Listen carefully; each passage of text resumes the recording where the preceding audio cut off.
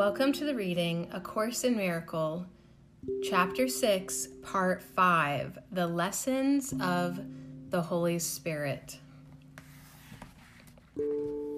Like any good teacher, the Holy Spirit knows more than you do now, but he teaches only to make you equal with him. You had already taught yourself wrongly, having believed what was not true. You did not believe in your own perfection. Would God teach you that you had made a split mind when he knows your mind only as whole?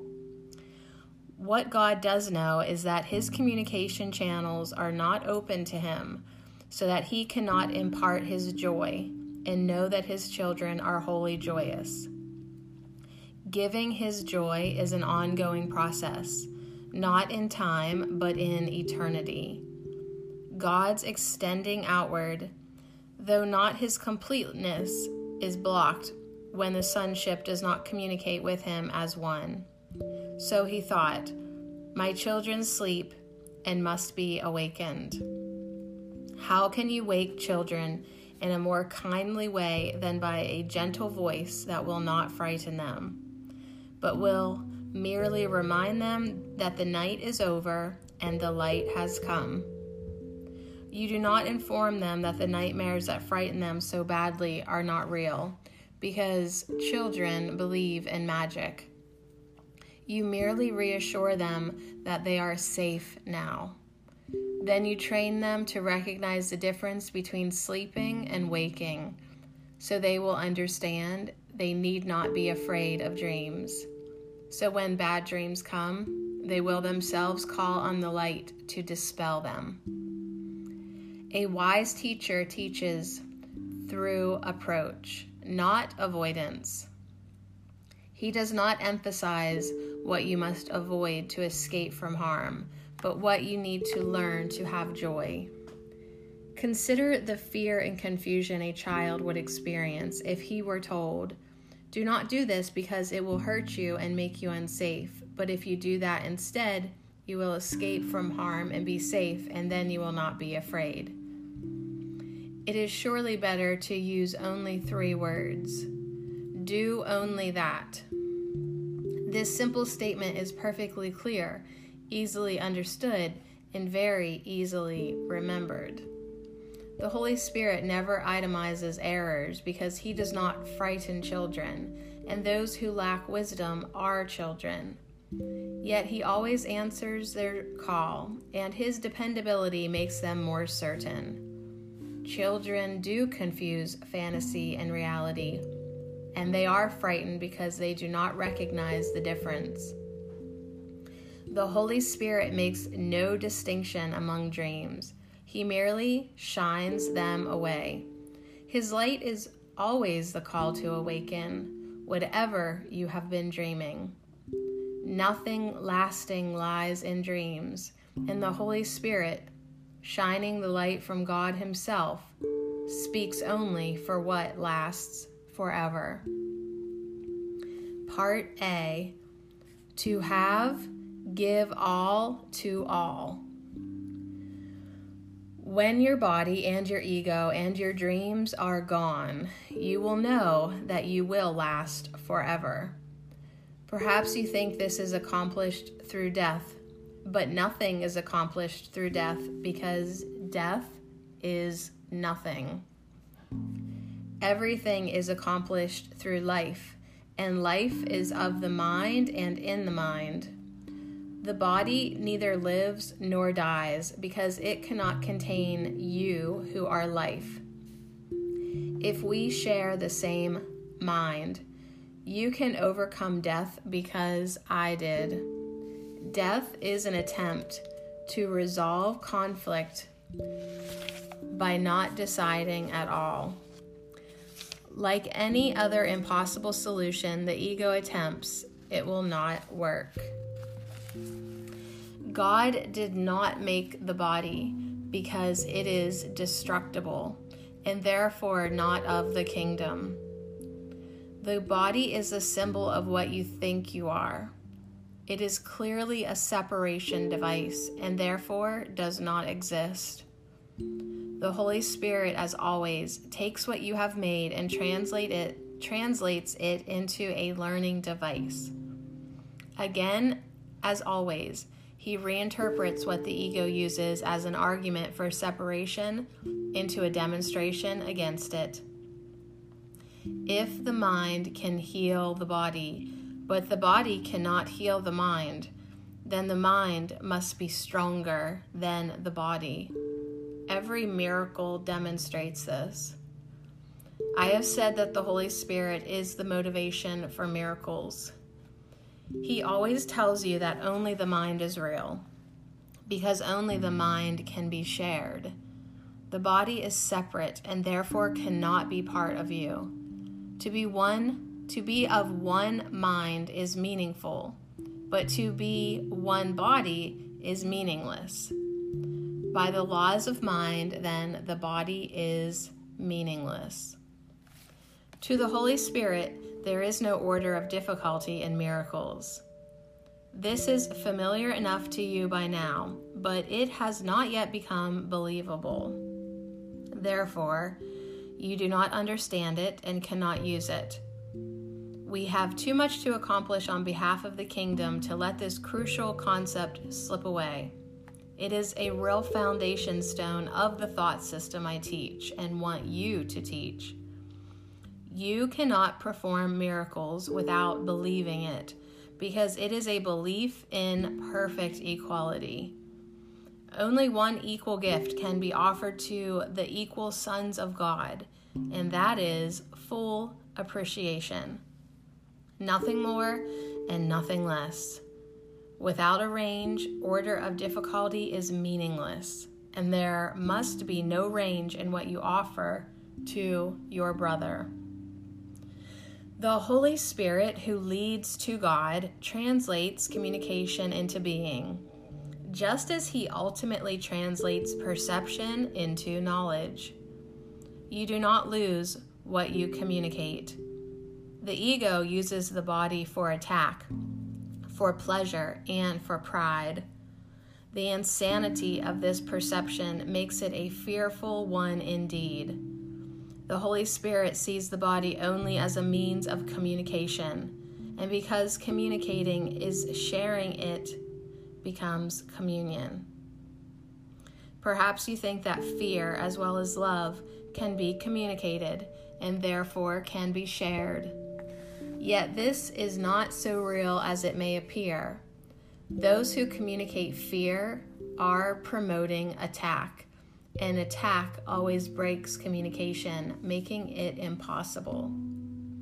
Egos do join together in temporary allegiance, but always for what each one can get separately. The Holy Spirit communicates only what each one can give to all. He never takes anything back because he wants you to keep it. Therefore, his teaching begins with the lesson. To have, give all to all. This is a very preliminary step and the only one you must take for yourself. It is not even necessary that you complete the step yourself, but it is necessary that you turn in that direction. Having chosen to go that way, you place yourself in charge of the journey, where you, and only you, must remain. This step may appear to exacerbate conflict rather than solve it, because it is the beginning step in reversing your perception and turning it right side up. This conflicts with the upside down perception you have not yet abandoned, or the change in direction would not have been necessary. Some remain at this step for a long time, experiencing very acute conflict. At this point, they may try to accept the conflict rather than take the next step towards its resolution. Having taken the first step, however, they will be helped.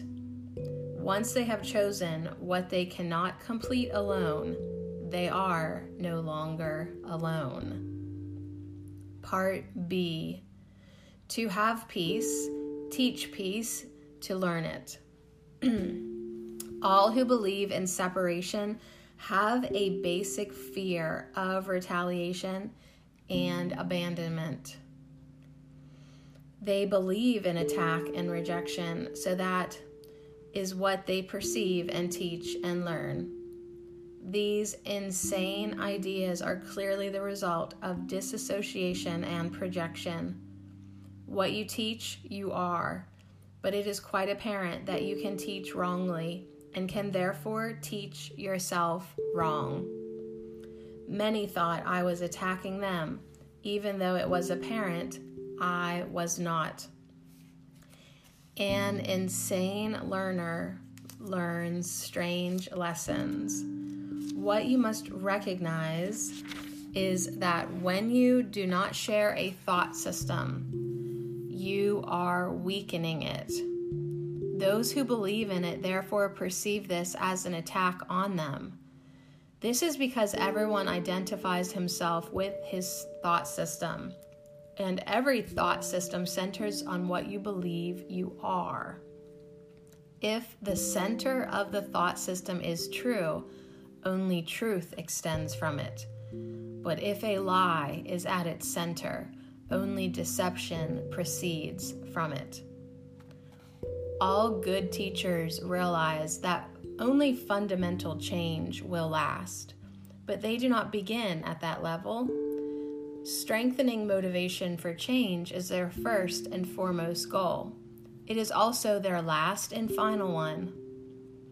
Increasing motivation for change in the learner is all that a teacher need do to guarantee change. Change in motivation is a change of mind, and this will inevitably produce fundamental change because the mind is fundamental. The first step in the reversal or undoing process is the undoing of the getting concept. Accordingly, the Holy Spirit's first lesson was to give all to all. I said that this is apt to increase conflict temporarily, and we can clarify this still further now. At this point, the equality of having and being is not yet perceived. Until it is, having appears to be the opposite of giving. Therefore, the first lesson seems to contain a contradiction, since it is being learned by a conflicted mind. This means conflicting motivation, and so the lesson cannot be learned consistently as yet. Further, the mind of the learner projects its own conflict, and thus does not perceive consistency in the mind of others, making him suspicious of their motivation. This is the real reason why, in many respects, the first lesson is the hardest to learn. Still strongly aware of the ego in yourself and responding primarily to the ego in others, you are being taught to react to both, as if what you do believe is not true. Upside down as always, the ego perceives the first lesson as insane.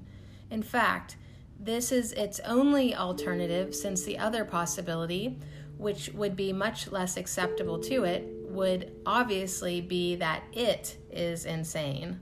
The ego's judgment here, as always, is predetermined by what it is. The fundamental change will still occur with the change of mind in the thinker. Meanwhile, the increasing clarity of the Holy Spirit's voice makes it impossible for the learner not to listen.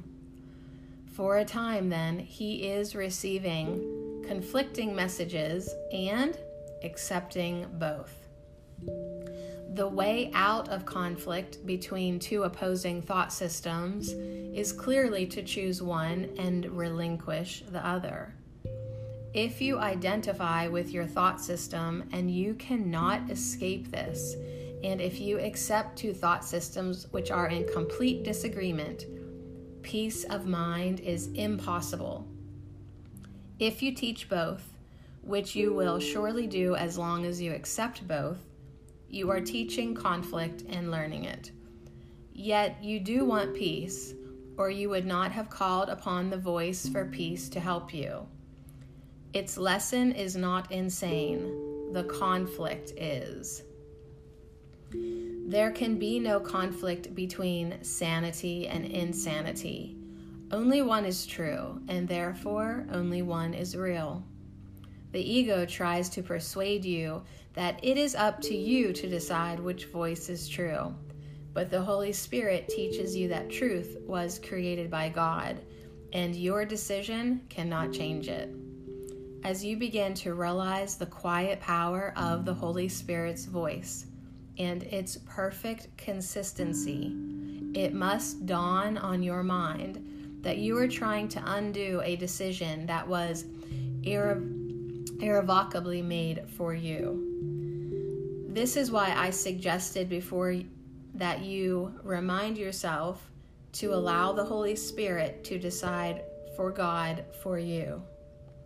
You are not asked to make insane decisions, although you can think you are. It must, however, be insane to believe that it is up to you to decide what God's creations are. The Holy Spirit perceives the conflict exactly as it is. Therefore, his second lesson is to have peace, teach peace, to learn it. This is still a preliminary step, since having and being are still not equated. It is, however, more advanced than the first step, which is really only the beginning of the thought reversal. The second step is a positive affirmation of what you want. This, then, is a step in the direction out of conflict, since it means that alternatives have been considered and one has been chosen as more desirable. Nevertheless, the term more desirable still implies that the desirable has degrees. Therefore, although this step is essential for the ultimate decision, it is clearly not the final one. Lack of order, of difficulty, and miracles has not yet been accepted, because nothing is difficult that is wholly desired. To desire wholly is to create, and creating cannot be difficult if God Himself created you as a creator. The second step, then, is still perceptual, although it is a giant step toward the unified perception that reflects God's knowing. As you take this step and hold this direction, you will be pushing toward the center of your thought system, where the fundamental change will occur. At the second step, progress is intermittent. But the second step is easier than the first because it follows. Realizing that it must follow is a demonstration of a growing awareness that the Holy Spirit will lead you on.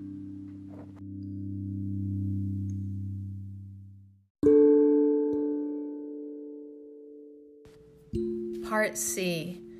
Be vigilant only for God and His kingdom. We said before that the Holy Spirit is evaluative and must be. He sorts out the true from the false in your mind and teaches you to judge every thought you allow to enter it in the light of what God put there. Whatever is in accord with this light, He retains to strengthen the kingdom in you. What is partly in accord with it, He accepts and purifies. But what is out of accord entirely, He rejects by judging against. This is how He keeps the kingdom perfectly consistent and perfectly unified. Remember, however, that what the Holy Spirit rejects, the ego accepts. This is because they are in fundamental disagreement about everything. Being in fundamental disagreement about what you are.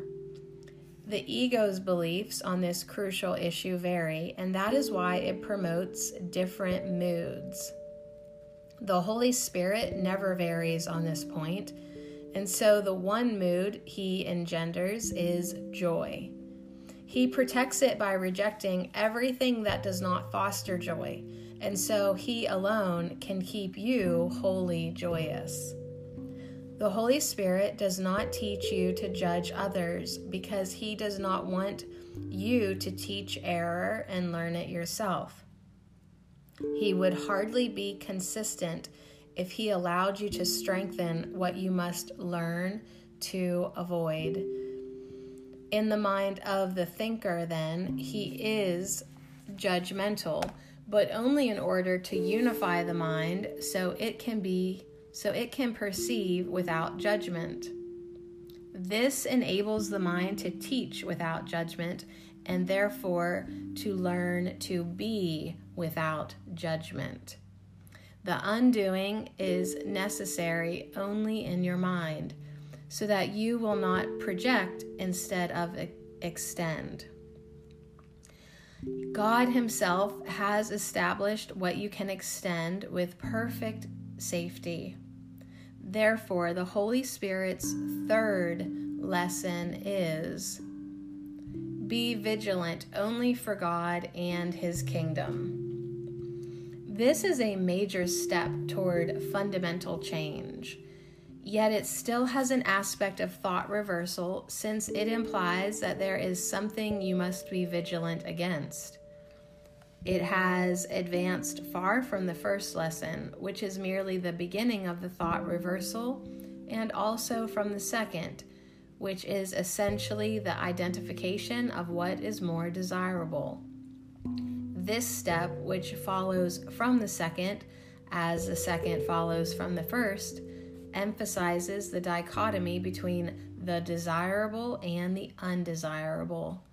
It therefore makes the ultimate choice inevitable. While the first step seems to increase conflict and the second may still entail conflict to some extent, this step calls for consistent vigilance against it. I have already told you that you can be as vigilant against the ego as for it. This lesson teaches not only that you can be, but that you must be. It does not concern itself with order of difficulty, but with clear-cut priority for vigilance. This lesson is unequivocal in that it teaches there must be no exceptions, although it does not deny that the temptation to make exceptions will occur. Here, then, your consistency is called on despite chaos. Yet chaos and consistency cannot coexist for long, since they are mutually exclusive. As long as you must be vigilant against anything, however, you are not recognizing this mutual exclusiveness and still believe that you can choose either one. By teaching what to choose, the Holy Spirit will ultimately teach you that you need not choose at all. This will finally liberate your mind from choice and direct it towards creation within the kingdom. Choosing through the Holy Spirit will lead you to the kingdom. You create by your true being, by what you are must learn to remember. The way to remember it is inherent in the third step, which brings together the lessons implied in the others and goes beyond them towards real integration. If you allow yourself to have in your mind only what God put there, you are acknowledging your mind as God created it. Therefore, you are accepting it as it is. Since it is whole, you are teaching peace because you believe in it. The final step will still be taken for you by God, but by the third step, the Holy Spirit has prepared you for God. He is getting you ready for the translation of having into being by the very nature of the steps you must take with Him. You learn first that having rests on giving and not on getting. Next, you learn what you teach and that you want to learn peace. It is the condition for identifying with the kingdom, since it is the condition of the kingdom. You have believed that you are without the kingdom and have therefore excluded yourself from it in your belief. It is therefore essential to teach you that you must be included and that the belief that you are not is the only thing that you must exclude. The third step is thus one of protection for your mind, allowing you to identify only with the center, where God placed the altar to Himself.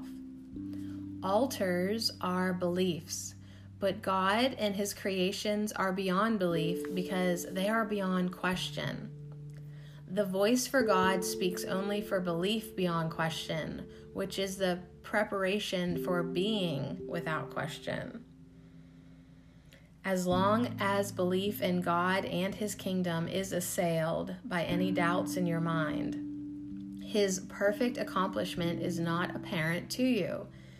This is why you must be vigilant on God's behalf. The ego speaks against His creation and therefore engenders doubt. You cannot go beyond belief until you believe fully. To teach the whole sonship without exception demonstrates that you perceive its wholeness and have learned that it is one. Now, you must be vigilant to hold its oneness in your mind, because if you let doubt enter, you will lose awareness of its wholeness and will be unable to teach it. The wholeness of the kingdom does not depend on your perception, but your awareness of its wholeness does. It is only your awareness that needs protection, since being cannot be assailed. Yet a real sense of being cannot be yours while you are doubtful of what you are. This is why vigilance is essential. Doubts about being must not enter your mind, or you cannot know what you are with certainty. Certainty is of God for you. Vigilance is not necessary for truth, but it is necessary against illusions. Truth is without illusions and therefore within the kingdom. Everything outside the kingdom is illusion. When you threw truth away, you saw yourself as if you were without it. By making another kingdom that you valued, you did not keep only the kingdom of God in your mind, and thus placed part of your mind outside it. What you made has imprisoned your will and given you a sick mind that must be healed. Your vigilance against this sickness is the way to heal it. Once your mind is healed, it radiates health and thereby teaches healing. This establishes you as a teacher who teaches like me. Vigilance was required of me as much as of you, and those who choose to teach the same thing must be in agreement about what they believe. The third step, then, is a statement of what you want to believe and entails a willingness to relinquish everything else. The Holy Spirit will enable you to take this step if you follow Him. Your vigilance is a sign that you want Him to guide you. Vigilance does require effort, but only until you learn that effort itself is unnecessary. You have exerted great effort to preserve what you made because it was not true. Therefore, you must now turn your effort against it. Only this can cancel out the need for effort and call upon the being which you both have and are. This recognition is wholly without effort, since it is already true and needs no protection. It is in the perfect safety of God. Therefore, inclusion is total and creation is without limit. End of chapter 6.